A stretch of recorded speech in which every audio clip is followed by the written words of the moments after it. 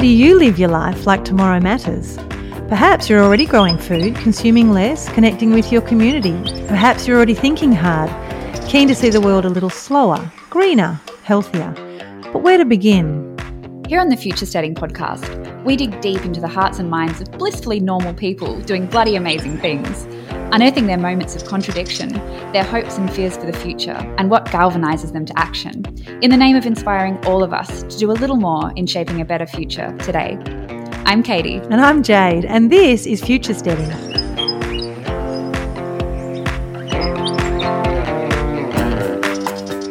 Wow, what a week. I nearly didn't get this episode to you, and I thought for the first time in 76 episodes I was going to have to offer an apology for a 24-hour late delivery. But we've made it happen right in the nick of time. Despite the odds, it's been one of those weeks where loads and loads of things have just stacked up. One or two would have been okay, but we've had COVID exposure sites, so we've had isolation going on within us and the woofers. We've had someone's health falter, so we've had to do a hospital run. We've had really, really low temperatures, and so we've got no wood, and we've nearly been near on freezing for the last few days. Today the sun's shining, so it feels like it's all going to be okay again. We lost power, and we've got new chicks, and so we've had generators going right at our bedroom door to keep the chicks warm for a couple of days.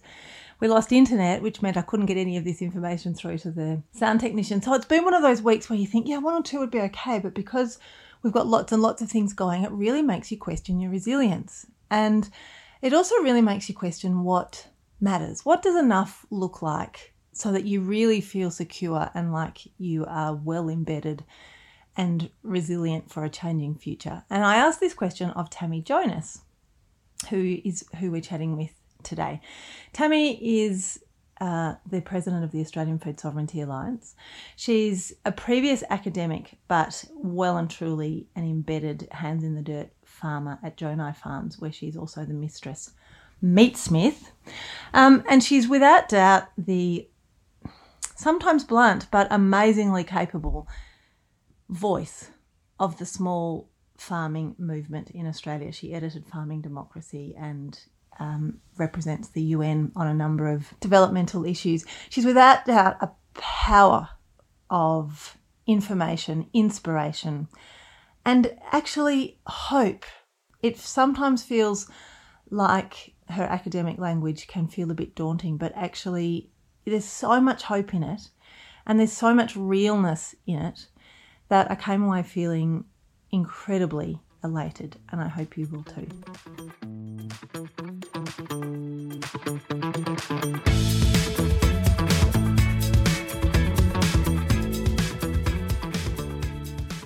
I've been 3 layers of wool. Oh, God. No joke, and I am still a bit cold. God. Well, you're very prompt. Look at you go.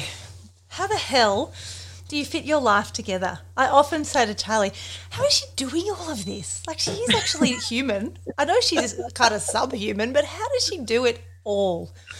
I mean, I don't have little kids at home, remember. That helps. It's amazing how much time you have when you don't have small children. You do still have 3, and you do still have woofers and interns and moving parts. You've just got a lot of moving parts. Yeah, it's a pretty well-oiled machine, though. People who've come and stayed with us in the last couple of years have been like, wow. Every Monday morning we have a team meeting, and the first agenda item on that meeting is the land's priorities. We ask, what are the priorities of the land? And further down the agenda, we get to tell our priorities as well, but we want to make sure the land's priorities are first. Heard first. And that guides the week's work, what the land's telling us it needs. And we sat down a couple of weeks ago and said, okay, let's have a longer session and ask what the planet's telling us. And so we had a big heartfelt chat about what we felt the planet was telling us about what human intervention on it was doing.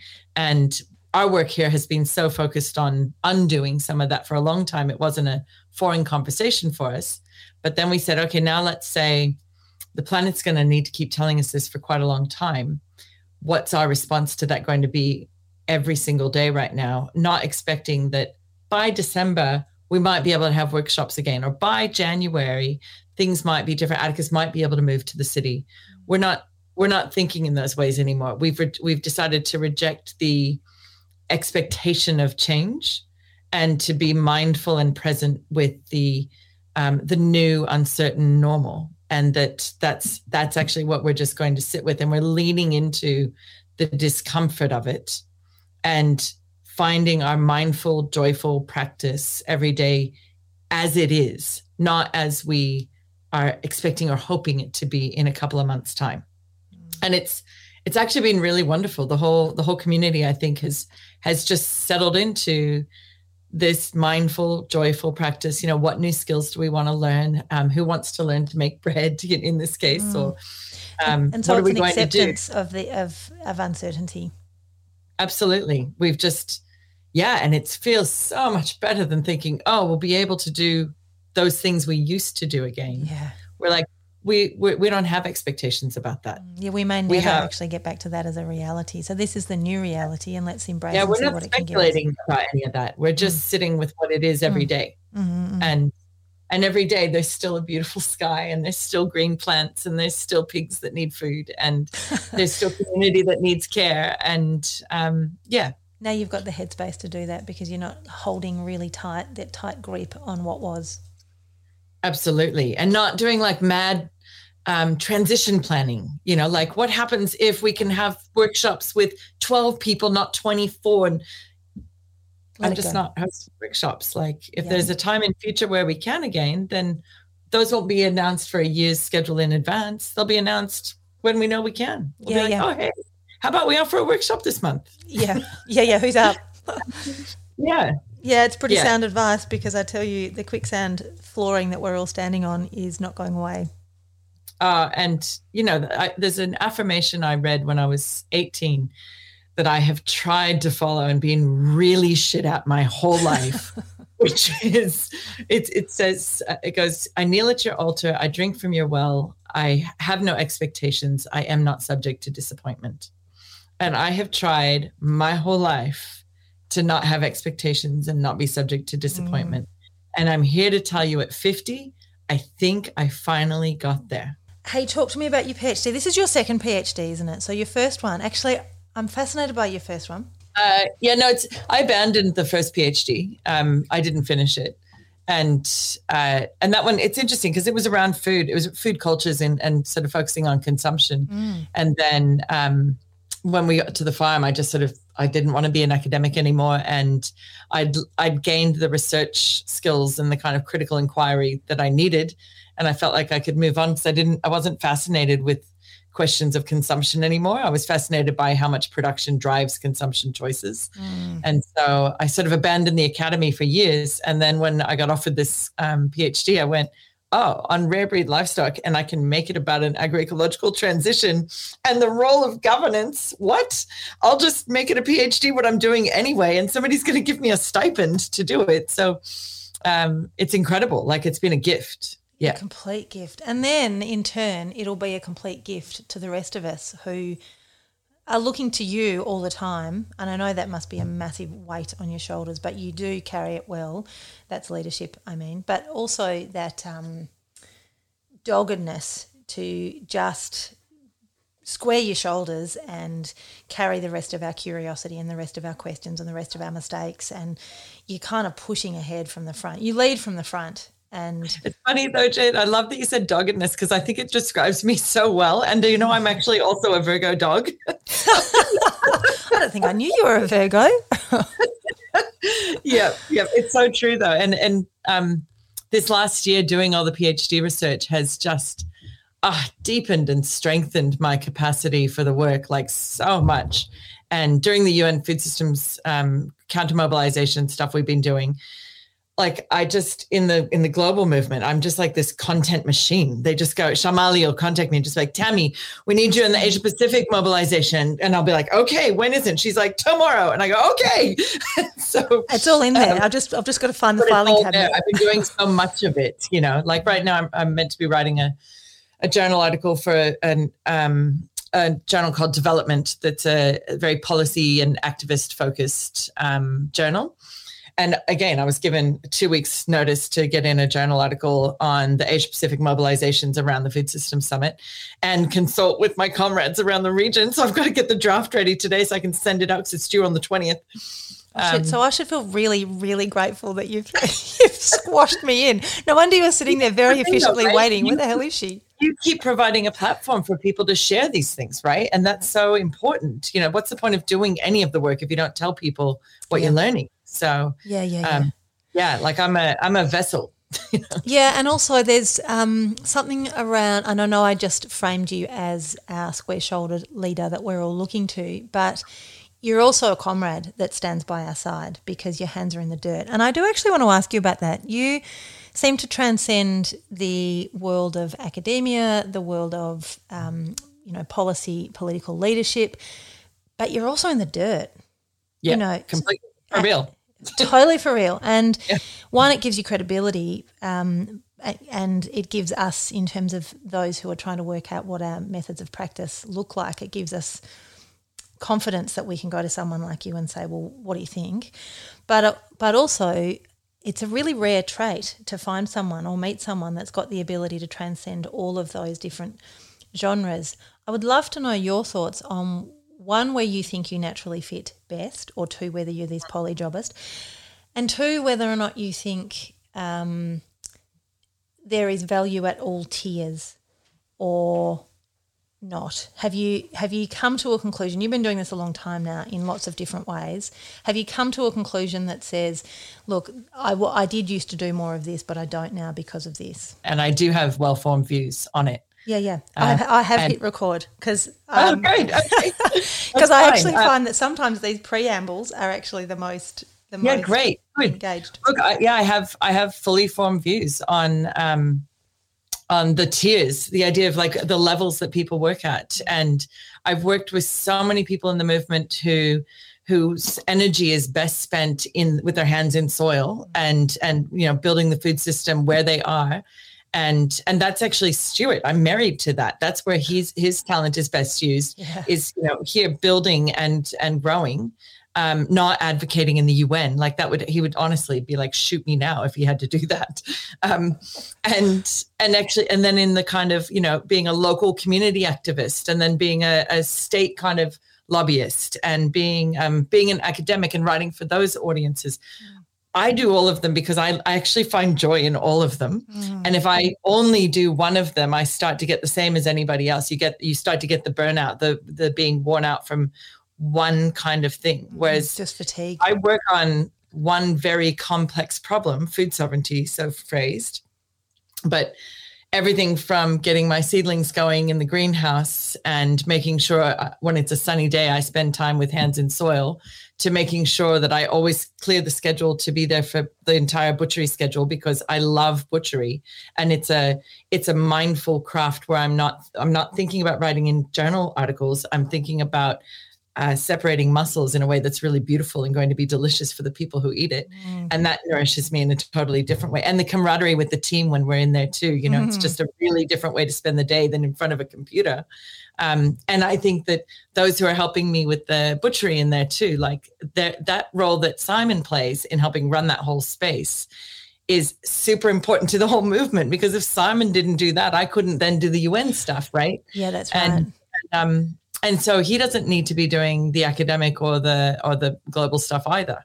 The global stuff too is, there are very few of us who need to be doing that. I was going to ask you that, because essentially what you're talking about is food sovereignty, which is about localization, and you talk often about how we don't need to be scaling up, we need to be scaling out, and we need lots and lots of small rather than few large. But then suddenly you find yourself in this sphere, which is almost a complete oxymoron, where you are, or a paradox, where you are actually fighting for local at a global scale. Yeah, absolutely.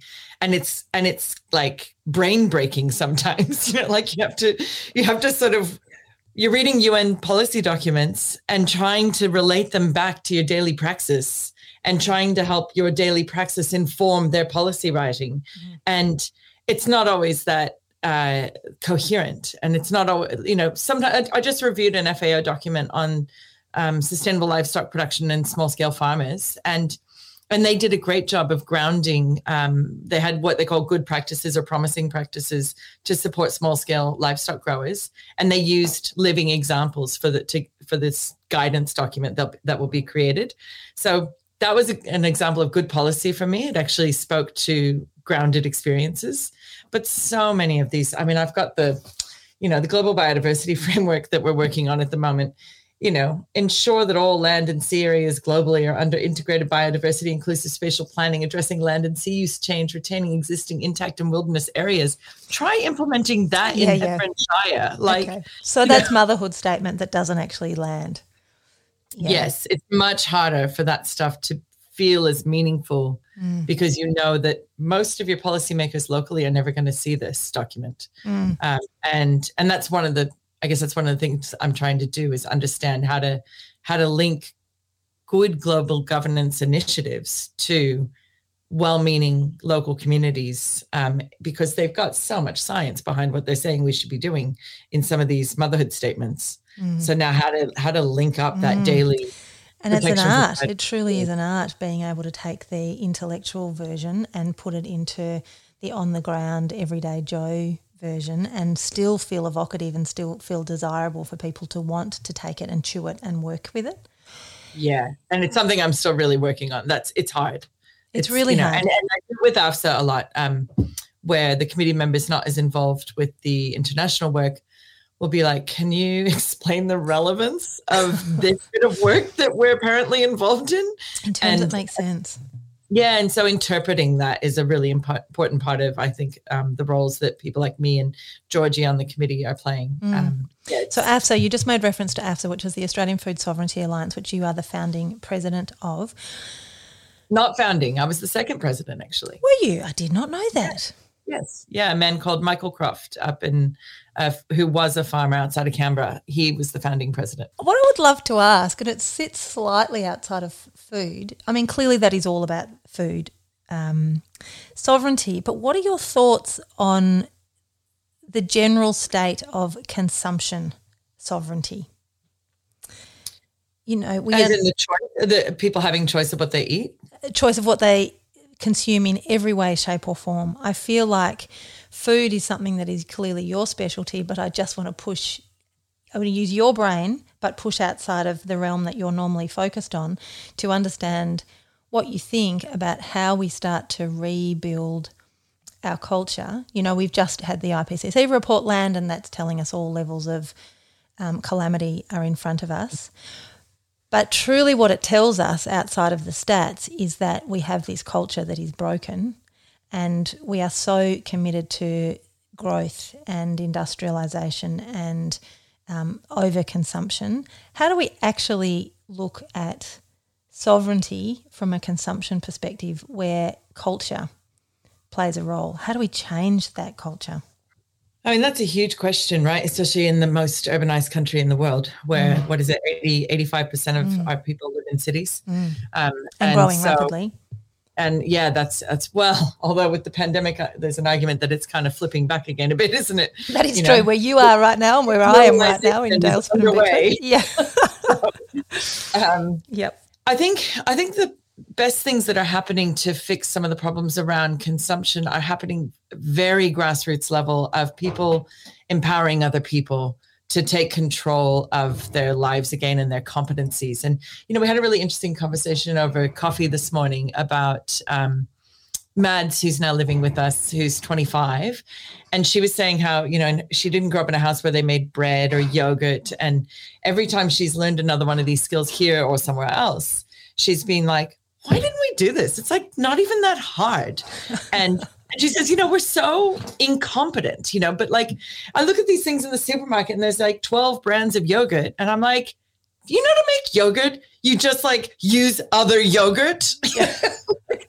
Like these realizations dawning on her that you just make yogurt with yogurt and milk. It's not that hard. Yeah. And so I think those realizations they're huge kind of light bulb moments, but the actual skills that people have lost are not that difficult to regain. And so you just need lots of champions in the community kind of going around going, oh, well, I can teach you some more of these basic food literacy competences, or whether, as you say, other forms of consumption, whether it's mending your clothes or obviously growing gardens is also not that hard once you start to do it and pay a lot of attention and get the pleasure from biophilia, putting your hands in the soil. So I think for me, the most empowering way to change consumption, the problems of consumption, is to take power back in people's own hands, quite literally, one thing at a time. Maybe it's just, bread with the dry yeast at first and before you try sourdough. Maybe it's, maybe it is as simple as yogurt. But I think it's not something you can buy. I guess the important message our champions need to be taking out there is that we can't buy our way out of this mess. We literally need to work our way out of this. And that is a labor of joy. The reclaiming of competence is so, as you know from your life too, it is so joyful to be competent and to do the labor that nurtures us. And that means we don't go buy another shirt because this one tore. We mend it. Stitch all it up. of those. Yeah, they're just deeply joyful, mindful moments. And when people can start to, I guess, spend time with others who are able to share those experiences and learn from them, they realize they're not being told, oh, get back into the kitchen, needs to be like the olden days where you never had time to yourself, that old kind of rubbish. We actually live in the modern world, and that's okay. We still already have all those technologies available to us. Completely. I mean, I use a KitchenAid to do the first knead on my bread. Well, I did until it broke the other day, but I have for years. And, we're not suggesting you give up all mod cons or anything, but the illusion of choice, when you walk into a supermarket and think that you have a choice, you're at the wrong starting point. The thousands of items for sale in there are not real choices. There are more ways to disempower you from making your own things. And I think starting there is a really good start. You refer to yourself as an agroecological farmer. Tell me why you've moved away from regenerative farming as a term. I know it's just semantics, but I would love to unpack that to understand your rationale. Yeah, I mean, obviously I have a huge admiration for those who consider themselves regenerative farmers and who care so deeply about healing country and repairing landscapes. And so in wanting to make the distinction, it's not because I want to denigrate those who consider themselves regenerative farmers at all. That's not the point. Regenerative farming and regenerative agriculture, I guess is a phrase, has definitely been already very co-opted by big corporations. Nestle calls themselves regenerative, Fonterra, Cargill. Look at their websites. They all talk about regenerative agriculture. So that's what I am railing against. Like, clearly that's not the kind of thing we're going to be supporting. But that's not what the people who are calling themselves Regen Ag in Australia that you and I mostly associate with. They're not Cargill. They're not Nestle. So why wouldn't I want to be like them? It's not that I don't want to be like them. It's that agroecology has a really clearly outlined and described and practiced framework, political, ecological, social framework, economic framework that Regen Ag doesn't have.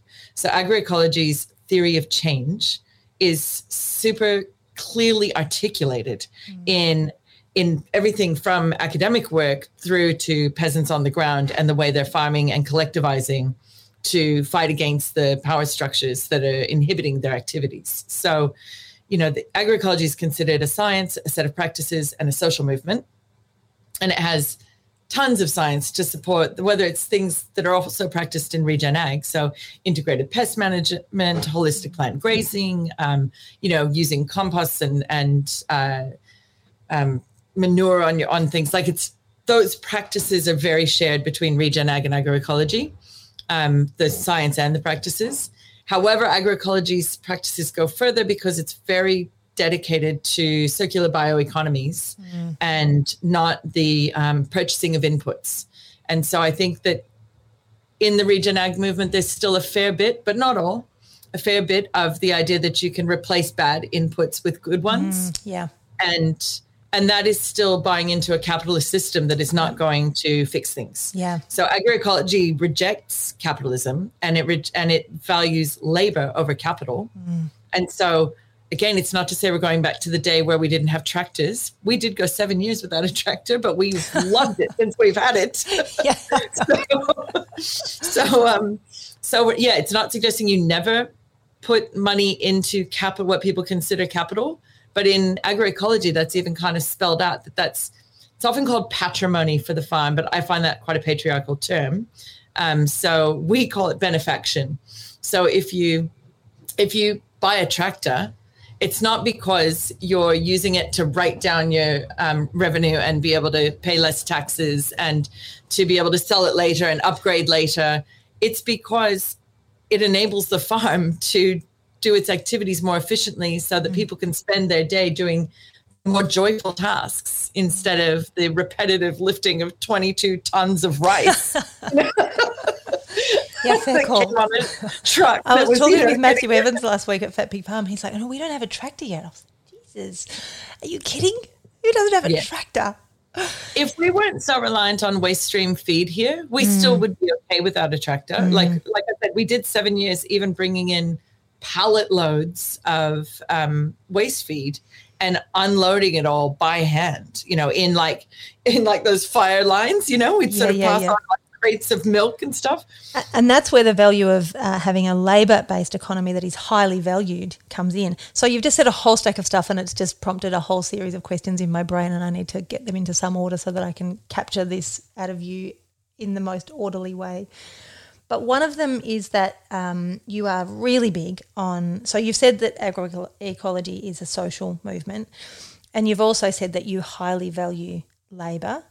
And part of the way that you've undertaken to commit to that is through your internship program. I want to know two things. I want to know what that looks like academically, but I also want to know how that impacts your day-to-day existence and what a family that's operating in around that dynamic looks like. Has that at any time ever hit you between the eyes and made you think, Jesus, we just need to recalibrate and just go back to base with the family of five? Or has it always been that richly abundant, for the most part, sense of community at Jonai Farms?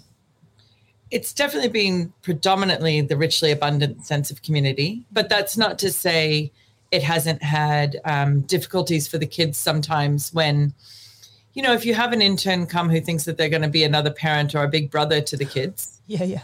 Like, that's not that welcome. And so I set some fairly clear boundaries when we see that in the early days of somebody arriving. Just like, like Atticus is in year 12 right now. He definitely does not need another person telling him when to get out of bed or do his homework. Like, he's got Stuart and I doing that already. Yeah. And that's sufficient. Yeah. So the current community is so deeply respectful of him being 17 and in year 12. And so there's none of those dynamics now, but certainly in the past, there've been a few who've come through who you just had to pull into line. I find particularly the boys, like the sort of having less patience for the kids. And, but it has not ever been it's never been a big enough downside to having interns to need to move away from this model. Like they've added richly to our lives since the beginning. And we've had a couple problematic ones. But we're humans, right? So that would be expected. Absolutely. But the most of them, by the way, we actually have our own Jonai community Facebook page, because there's this thing about, you can check it anytime you like, but you can never leave. That's Jonai. And actually, honestly, probably 8 or 10 of them who came to us from other parts of Australia or the world have stayed in this region, and are forming this beautiful young farming community around us. And well, actually, I was down in your patch a couple of weeks ago before lockdown I was there when they announced lockdown and I had to get out of there by 1:00. But I met quite a lot of them, and, you are kind of this force from looking from the outside in. Jonai Farms is this little microcosm of energy and it's this learning centre that is admired and revered. But then you talk to them, you talk to those who've spent time with you, and you have categorically changed people's lives. And obviously for the better. And I feel like you're spawning, and I know this is a massive part of your deep belief system, that we need to be spawning these thinkers, these curious, upskilled, community-oriented humans and individuals to go out there and take whatever skills they've adopted from you and apply it to whatever it is that makes their heart sing and soar. And I met so many of them the other day. Tells them that they've arrived to become food sovereignty warriors. Like, they're welcomed with that information that this is, we're building an army of food sovereignty warriors. So if you come here and you think you're just going to learn farming, you've got a bit more to learn. Recalibrate. But that takes effort, right? I mean, everything does, right? Yeah, I'm certainly never been shy of effort. So, yeah, it does. And some of them are more effort than others because some come less equipped socially and politically for the work. I don't know, but I'm here for it. Like, literally here for it. So, and I mean, like I said, Mads, who's here at the moment, she came for a short-term internship and then she's not leaving. Maybe ever. Probably ever. We're just keeping her. So she is her own force to be reckoned with. And she's doing a JD and she did her Bachelor in Indigenous Studies. And so all the work that AFSA has been doing around First Peoples First strategies and the Legal Defence Fund work and supporting small-scale farmers in planning, all these things, Mads just like, she's this gift who arrived to help me with this work. She and I are now just comrades doing the work together, and it's brilliant. It's so good. So solidarity is really important in this whole movement. And I think the first time I met you might have actually been, it was at the very first Deep Winter.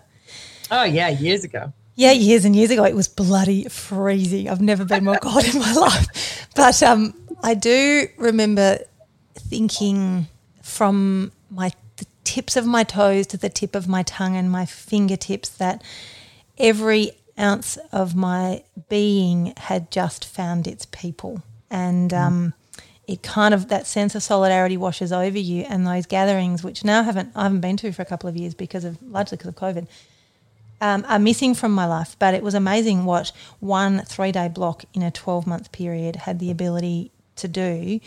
And it garners,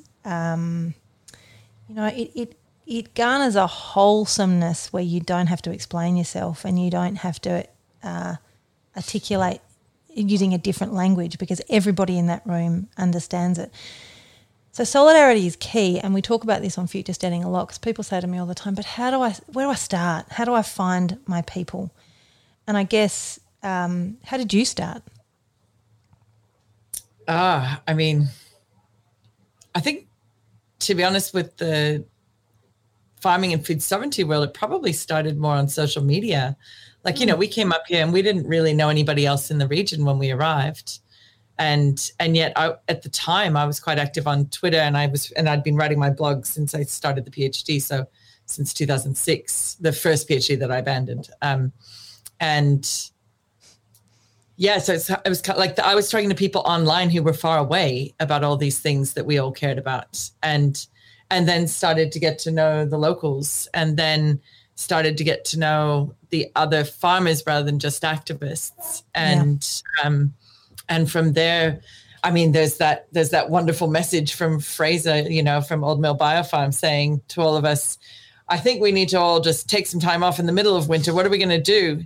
And I'm like, well, we should just get together, right? Like, he's like, yeah. And then he rings me, Stuart and I were in Tasmania, and he rings me and he goes, look, Tam, I think you know how to make things like this just happen, right? So what are we going to do? How are we going to make it happen? And I'm like, we're literally driving, and I'm on the phone. Stuart's driving, and I'm on the phone. I'm all, I don't know. I'll just set up a Facebook page and we'll just do it at my place. And then it doesn't require a lot of planning, and we'll just go from there and see how it goes. And it went bang. And then we had the first Deep Winter. And as you said, it washed over all of us. I'll never forget, because we didn't even ask for RSVPs. We didn't know how many were coming.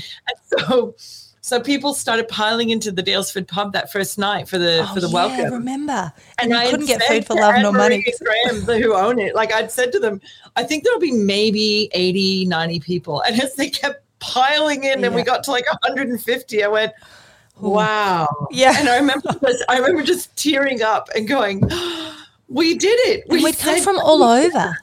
People had come from all over. And, you know, there were pork and poultry farmers, there were market gardeners, there were a few orchardists, not many, but a few. It was all and sundry. There were activists, there were co-op coordinators, it was everyone. It was, and it was beautiful. And I've been to most of them, and they've just been gorgeous coming together. Same as the food sovereignty convergences for me. Like, I just come away so nourished from those times where we're together building the movement together. And yes, solidarity is critical to any movement. And one thing I guess that I sometimes struggle with is that classic left eating itself, when there are when there's lack of solidarity between various organizations. And I have been drawn into feeding the lack of solidarity when I've been unhappy with other organizations. And I've just got so much better in the last few years of going, no, I'm just not playing that bullshit game. I'm certainly not here to denigrate others' work. There's some who are harder to work with than others, but whatever, we're still going to be on the same team because our corporate overlords are relying on us to fight with ourselves and not remember to turn and fight them. And I'm not here for that. Like, we're here to build solidarity, and that's the only way we're going to win. And I think that's what the UN counter-mobilization is so reliant on too. Well, that's right. I think I've heard you say before, and I mentioned it earlier, that you are always fighting not to grow up but to grow out. So we need more people doing this at a small scale. And so what we're doing really is sowing seeds so that when the industrial system that we're stepping outside of right now, we're not fighting it anymore because it sucks you dry. We're creating something new. What will happen? What am I trying to say here? I think I'm probably trying to make a statement rather than a question. I sometimes feel like, we've just watched the rise and fall and possibly collapse of the Beechworth Food Co-op. I haven't been involved for a year or so, but because, my time came and I got exhausted. But in my mind, I must have had your words ringing in my ears saying you just need to be sowing seeds, because if there is a collapse or a ratcheting back, then we need to make sure that those seeds can proliferate and we've got them well spread and they're everywhere. And so I can get really disheartened about things like the rise and the fall of a small town food co-op. But actually it had a time and it had a place, and it united people and it built skills and it gave people an opportunity to learn what did and didn't work. And what's going on there? I'm going to let the puppy, and she's whining. She's scared of the big truck. That's fair call. He might get squashed in the mud. Thank you. Sorry. No, she's a whiny little revolutionary. Her name is Che. What's her name? Che. Oh, yeah. Che. Oh, everybody needs one of them in their lives. That's right. I think maybe I was asking a question. Do we build a new food system, or do we use the ashes of the old system to create the foundations of salvation? I think we build the new one. Yeah, those ashes are always going to provide some launching off points, right? And even if it's just being able to see those, for example, long supply chains and going, don't replicate that. So sometimes they're just there to remind us how we ended up in this mess, because somebody goes, oh, I have an idea. Why don't we ship that to those guys in Queensland? Because they want our hamon. And you're like, no, because no. That's the same. There's no need for that. Yeah. I think building the new one is right. And look, in the 10 years that I've been involved in farming and the food sovereignty movement, the rise and fall of farms and organizations is part and parcel of the movement. Like it is part of it. And yet I know that some of the farms that started and then stopped, that they're off building more skills and knowledge and thinking and gathering their resources, inner and outer, again, to reinvent, to do something new that's evolve still going to adapt. Yeah. And that's great. That's not only okay, it's great, because if the thing you were doing wasn't working, stop doing it. Whether it's not working emotionally or physically or economically, then it's great that somebody made a decision to stop doing that and go do something else. But these are all people who've been transformed already by the work they have done. It kind of leads me to my next question for you, and that does refer back to your desire to see us not scale but multiply. Obviously, that is a really fine balancing act because we're juggling financial viability, paths to market, consumer desires and farming productivity. It makes sense, like what you're saying, out, not up.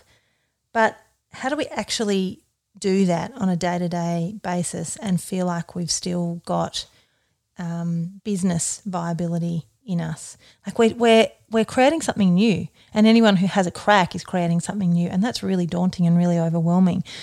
But how do we crack it so that and I think what I'm trying to do is get you to answer in a way that I've heard you say before. But I guess hearing someone of your caliber say we don't always get it right and we need to be experimental and we need to be kind is, I'm not trying to put words in your mouth, but I'm trying to formulate a question that I want to hear your words of wisdom on. Yeah, I think that is, as you know, like Stuart and I are absolutely willing to have a go, and we don't succeed at all the things that we have a go at. And then we tell everyone whether we've succeeded or failed, because we want to help grow other people's capacity to do this too. And as we say, when people come for our agroecology workshops, or what used to be Grow Your Ethics, we bring them here to learn to make new mistakes. Mm-hmm. So we're going to share so many of our old ones that you really have no need to make those ones. You can make new ones. Leapfrog off our back. Absolutely. And so in terms of the viability of it, one of the beautiful things about being at Jonah is we just celebrated 10 years, and our viability has really never been in question, except for in the early startup years, which we also bankrolled by me working for the federal government for a year. Mm-hmm. So so when people say, how can we prove that small scale farms can be viable? It's like, because we literally are, and we employ 2 people as well. And we're making that work. And part of that is, part of it's like the degrowth mentality, and that we want there to be sufficiency for everyone. And so when we reached our ecological, boundary, when we said, okay, this is how much this land can produce, let's stop growing. We have, as you know, like a 20-year waiting list. We could grow, but imagine go down the thought journey of what that looks like. We would have to buy more land. That would mean we would be taking on some debt that we don't currently have. To service that debt, we would have to grow more animals, obviously. At what point do you earn enough that you can then employ some more people to help that go? Oh dear, now we've got to pay those salaries too. Or maybe we should buy a little more land and earn a little more. And there's this creep that happens when small scale is moving into medium scale, which is an absolute and obvious and repetitive breaking point that we've seen over and over again. That when you have the growth mentality, that's when you are going to fail, almost certainly. And it used to be get bigger, get out. So it used to be if you went from small and you went big, you at least had an economy of scale so you could survive a bit. But these days, it's such a ruthless capitalist system that is so dominated by multinationals that it's mostly now get big and then get out. It's not or get out. So it's a pathway to failure in my view. And it's also, I don't think it's very fun. I know that seems like a silly thing for a business person to say. No, I was getting there. That was my next question, actually. Yeah, like I see the ones, back to your question earlier about I'm still this person with hands in the dirt and still with my hands on the knives too. The ones I see who end up just running a giant enterprise seem to have stopped having very much fun. And you see how fun our lives are. Like we love what we do, all the different parts of it, which is not to say there aren't obviously bad days and jobs that we don't like. And, there are always going to be things. But ultimately, if I go, oh, God, I just can't bring myself to spend another moment in front of the computer dealing with these spreadsheets, I go, well, then maybe I'll go fertilize the garden. Yeah. I'll work on a pastrami recipe because I was thinking of giving it a change. So I'm going to go read some cookbooks and have a think about what else to do there. And I don't have to. I'm not a slave to running a giant enterprise, and I don't want to be I'm not interested in that. I'm a peasant, not an entrepreneur, and I'm really super into that. You're owning that front and center. I've only known you for maybe 7 years, but I reckon, I don't know if it's just my opinion, I reckon you are more grey than you are black and white. And when I met you, I reckon you were more dogmatic than you are now. Do you reckon that's a fair assumption? And if it is, why would that be? Yeah, I mean, I think yes and no. I think when I was very young, I was super dogmatic, actually, terrible in my early 20s. God forbid, people listen to young people sometimes. It's just people who are opinionated like I was and still am. But I think, by the time I got up here when I was 40, I sort of was moving more away from that way of being in the world, but I was still pretty ranty. And I think part of that was I'd come off the back of being a keyboard warrior rather than someone with hands in soil. And so I used to consider myself a card-carrying member of the Outrageorati, and I handed in the membership card when I got here because I was so empowered by the work that we do. And I think the lower my rage levels came because of the joy my empowerment gave me, the more it leveled out my ability to see complexity and sit with it instead of needing things to be clear-cut. So I think that's been a big part of that journey. And then honestly, sheer age and the change of hormones when you go through perimenopause, I don't have the constant flush of hormones that make me feel certain things in certain ways. I can have a more measured approach because I don't flash rage anymore. And I don't, and also I'm such a committed activist. I've got my eye on the end game. And being antagonistic or binary isn't going to get me what I want, which is for all of us to have a food sovereign future where everyone has the right to good foods and good lives, So even if I'm right about something, is that what's even important? Yeah. Or is people being able to have a conversation and hear each other? Yeah. I feel like that's something I say to my kids all the time. Do you need to be right or do we need to be happy? Yes. Yeah. And just heard. People can't hear you if they think that you're shouting at them. Yeah. Yeah, and it's incredibly sound advice because I think we all go through, especially as we go through this transition of knowledge absorption, you go through a phase of thinking, oh God, I just found something that everybody has to know. So I need to make sure that everybody I come into contact with hears this because it's really important that they know this too and they then transition their lives.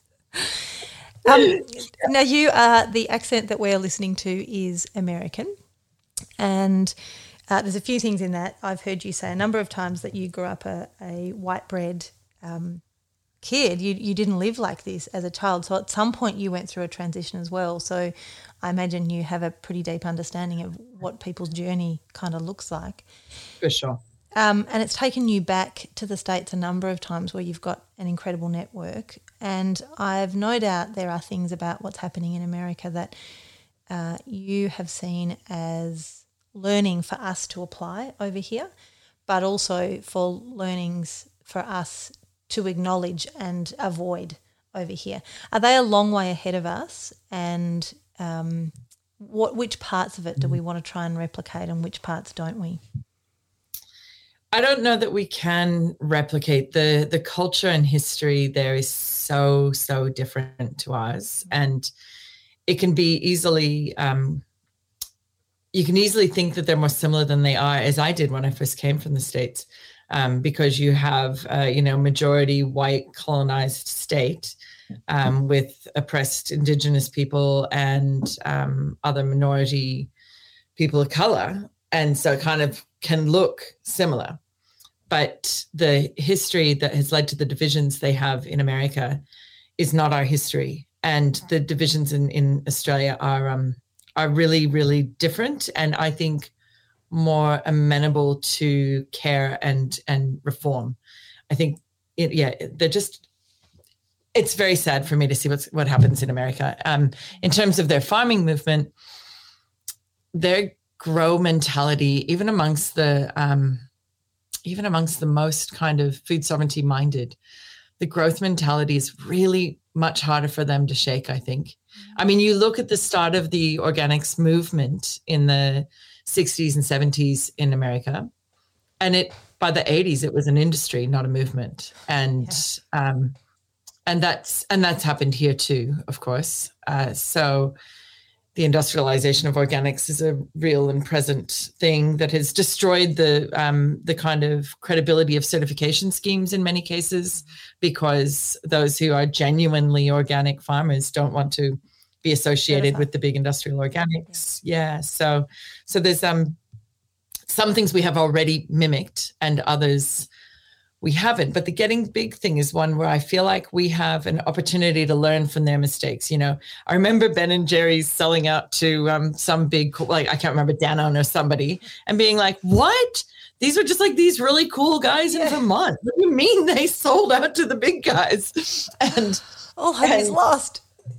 All hope is lost. But you see it in the farming movement all the time over there. So you've got like people like Bill Nyman, who ran Nyman Ranch and was doing pastured, also grazing cattle, but also pigs, which he then started, I think then he sold it, and then it's still called Nyman Ranch, but they have intensified to be more like outdoor bred mostly. And they have aggregated something like 300 farms or something to sell through the one brand. And you know, he now runs his own ranch with Nicolette Hahn Nyman in California, who wrote Righteous Pork Chop and Defending Beef.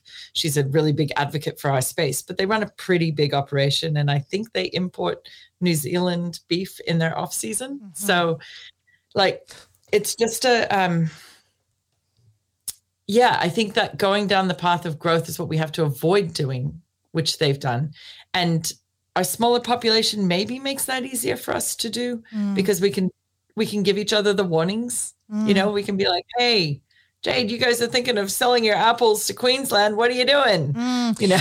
And also, am I reading between the lines when I hear you say a few comments that maybe it needs to remain a movement rather than an industry? Yeah, absolutely. Yeah. I think thinking in terms of industries is a big part of what's got us into this mess. And the idea that to be a successful business person, you have to be very business-like and you know, be like a manager. You know, I hear people talk about being managers of their own farms. Yeah. No, you're a jack of all trades. Today right? You're shoveling shit. Are you still a manager? Totally. Exactly. That's right. Right now you're cleaning the bandsaw, lady. Yeah. How's that going for management? You know, that's so true. And so I guess one of the things we've been trying to do here that I think there are people in America doing this, but not that many. It's like we went to the size the farm could be, and then we went, but it doesn't need to be. We actually got up to 14 sows, and we now run 9. So we came back because we thought that was better for land management, that we would more easily keep 100% ground cover if we had less pigs on the ground. And we, as we've scaled back and had more people helping run the system together, the more we grow our own food again. So we had some middle years of this decade where our gardens got more and more neglected while we were working ourselves into the state, right? And it wasn't because we were trying to grow, it's because we got to the size we thought would be right, and we found out it was actually a bit too much. Yeah. It was too much for the land and for the social life of our family. Oh, and so God, that I needed to hear that. That is just, I feel like so many people will need to hear that. It's okay to scale back from what your anticipated we pulled back. We produce less now. And so we garden more. And we're now kind of in this beautiful space where we're thinking about how we're going to have a much more abundant veggie garden in the coming year as well, because now it's the first spring that we've had the fully enclosed greenhouse. And so we're going to have enough tiny bit of surplus to sell to our CSA members of some things, right? Like that's how the garlic started with us as well. And And that's the true peasant's life. Like, you feed yourself first and you feed your surplus to the community. And that makes you enough money to bring back to the benefaction of the farm to maintain your resource base and your social life in a way that is harmonious with nature. Like that. And harmonious with your social group. You know, you share daily. In fact, I think when we were organising the time for this, you said, I can't do it later because that's our community lunch. And that doesn't get moved for anything. Yes. It doesn't. That is so good. I protect our meal times a lot more carefully than any other thing in my schedule. The community sits down for 3 meals a day together, and that's fixed in stone. Mm. Yeah. Yeah, and I imagine that's what we valued. So, you know, success in our world, I know that time's ticking, and I could probably take your entire day until your community mealtime. If you didn't have a community mealtime, I'd just keep asking questions, but it's just as well you do. Success in our world is so heavily dominated by outward-facing grandeur, and I know that's not your reality, and reframing what people's enough looks like is obviously different for everybody, but I believe really strongly that until we start to acknowledge that we actually nearly all do have enough, and if you don't, you've got excess to share with those who don't. What does your enough look like?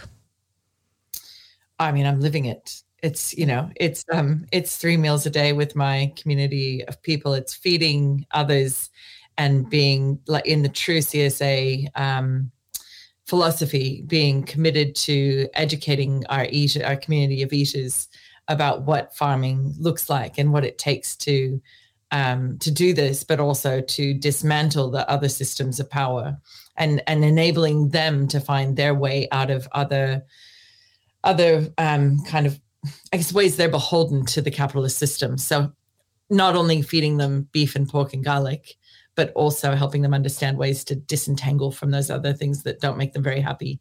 And to remember the simple things like, you know, like my constant thing about look up, like it doesn't matter what is going on in your day, the sky is always nourishing, like always. Yeah.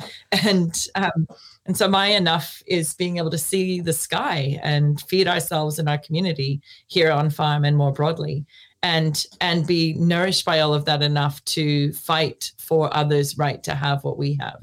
You know, pretty much every year I just ask for everyone else to have what we have. So I guess I'm living my enough. Yeah.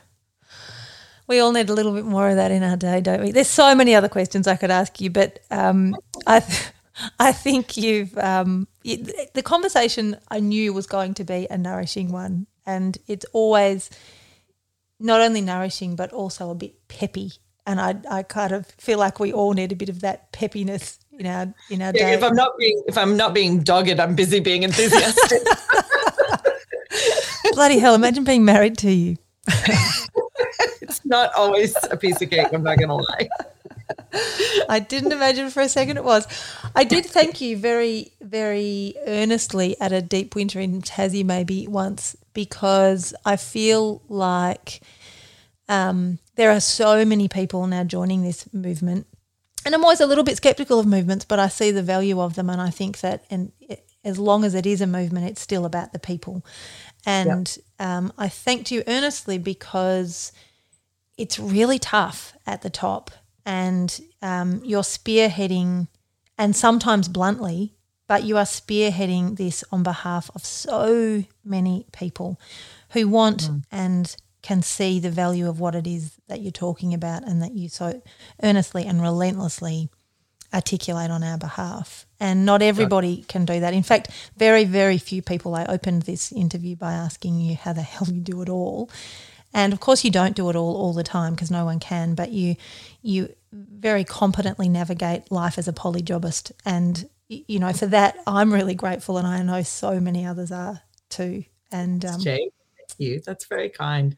I mean, I do get enormous pleasure from the work. So, you know, that's a pretty good positive feedback loop to keep doing it. Yeah. It is. And now you've probably got a it's only 11:21. You may have a little longer to go and sort out some puppies, but you've got a community lunch waiting for you.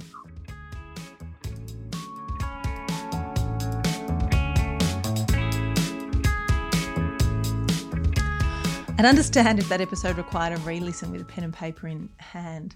I hope that it filled you with as much hope as it did me. I especially love the idea of starting every week with your on-farm community, making your plans around what it is that the farm or the land needs before the humans that's about to be implemented here at Black Barn Farm. Speaking of Black Barn Farm, we have just hit our straps. I know I started the episode at the top of the show saying that it's been a hell of a week, and actually that's true, but it probably would have been a whole lot harder if the woofers that we had on deck weren't quite as marvellous as they are. We've got 4 here at the moment, and 2 have been here for a month and 2 are going to be here for nearly 3 months.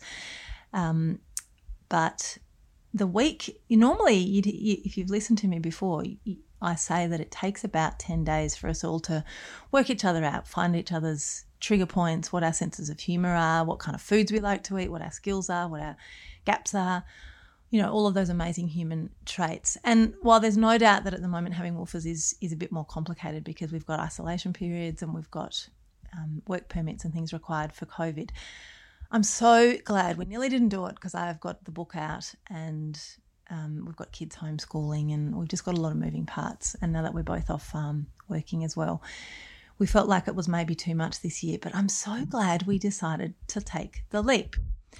And the reason I'm telling you this story is because Woof Australia has jumped on board Future Steading and is now one of our partners, which is really exciting because there's a huge amount of genuine synergy and I can actually leap from the rooftops and very comfortably shout the virtues of living a woofing existence as a host. And I get that it's not for absolutely everybody, but if you're just a little bit curious about either being a farm volunteer or being a host, then jump on their website. They're at Woof, which is www.com.au,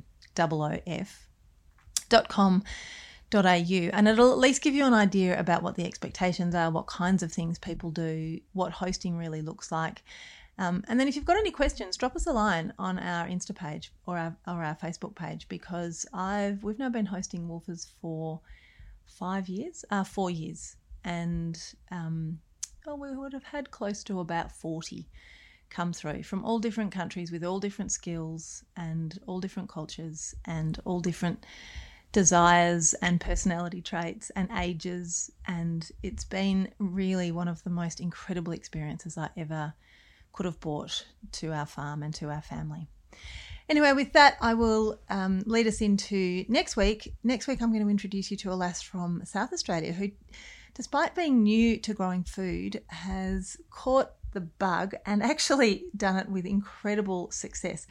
And along the way, she shared her story via social media, and the success that she's found there has also meant that she's got a huge number of people following and being inspired to get their hands in the dirt and seeds in the ground. Anyway, have a great week. Go gently.